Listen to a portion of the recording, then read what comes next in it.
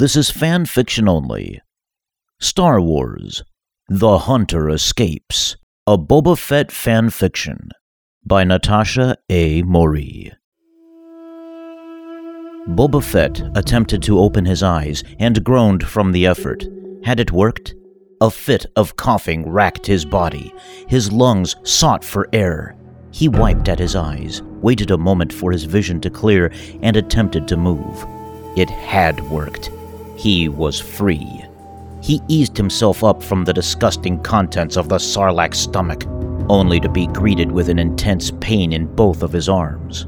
The left one seemed to be broken. The right one ached. Bruises made a path along his torso. His skin was on fire from the globs of acid burning away at his flesh. He could smell the seared meat of the beast mixed with jetpack fuel and his own sweat. Luckily, his armor had been his savior. It had protected much of him from the neurotoxin-filled vessels of the creature, giving him more of a fighting chance than the Sarlacc's other victims.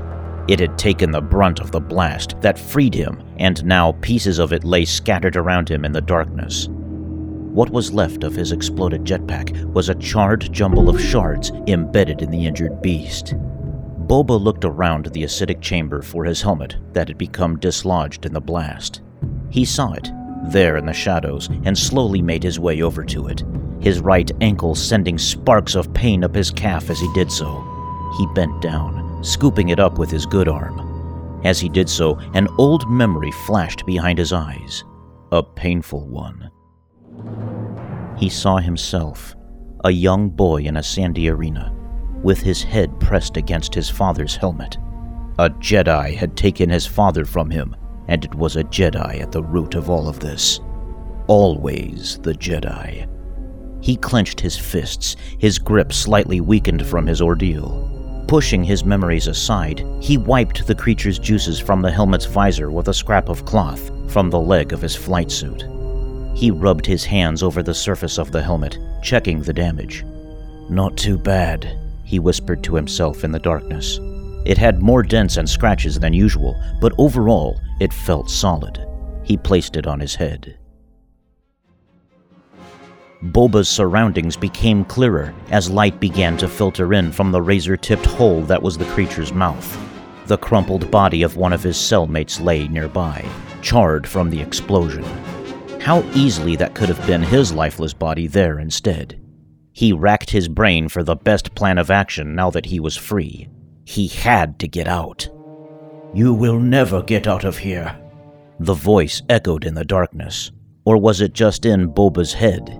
He scanned the area, his gaze falling on one of the other victims in the far corner. A withered old man stared at him in the darkness. Boba could see he was trapped completely by the walls of the creature, its vessels digging into the man's body, keeping him alive just enough to make his torture last for a millennium. "Get out of my head, old man," Boba snarled. "What I say is true, bounty hunter. No one gets out of here. If the Force could not save me, what chance then do you have?" "I don't need the Force to get out of here. Now stay there and die like a good Jedi." Boba turned his back on the man and looked up. He had to do something, had to kill this beast if he could. He reached for his weapons. His blaster pistol seemed to have survived, and his vibro-knife, as well as a few concussion grenades. He used his right arm to reach for one of the grenades, his eyes darting around for a good place to aim. He threw it high into the air, aiming for the stomach wall farthest away. He hit the ground fast, flinging his already aching body into a corner and lying flat, face first into the squishy glob that served as a floor.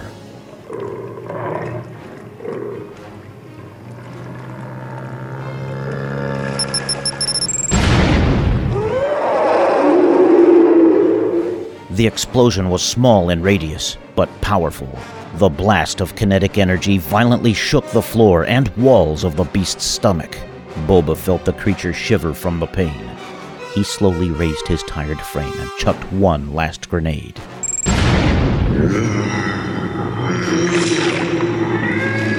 This time, Boba not only felt the pain-filled quaking of the Sarlacc, but swore he heard the creature shriek with terror, then nothing.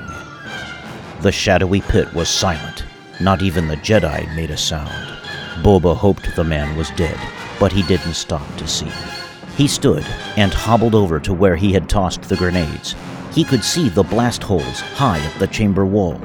He reached down and pulled the vibro-knife from its sheath on what was left of his tattered belt. He removed the rest of the broken armor and tossed it aside. Parts of the flight suit still clung to his skin, and the helmet covered his haggard features as he stabbed the knife into the wall of the Sarlacc and started to climb. Agonizing pain racked his body, radiating from his injuries. Still, he dug his knife, his hands and his feet into the beast, digging and clawing his way to the blast hole. Light streamed in as he climbed higher. He could see the mouth of the creature, with its inwardly pointing teeth above him in the distance. He pushed his way into the hole and reached his hands through, till he could feel the monster end and the sands of the desert begin. The air in his helmet sustained him as he dug. Minutes felt like days as his hand sought the sky, and when he felt he was done for, his hand broke through, and he pushed his way out to freedom.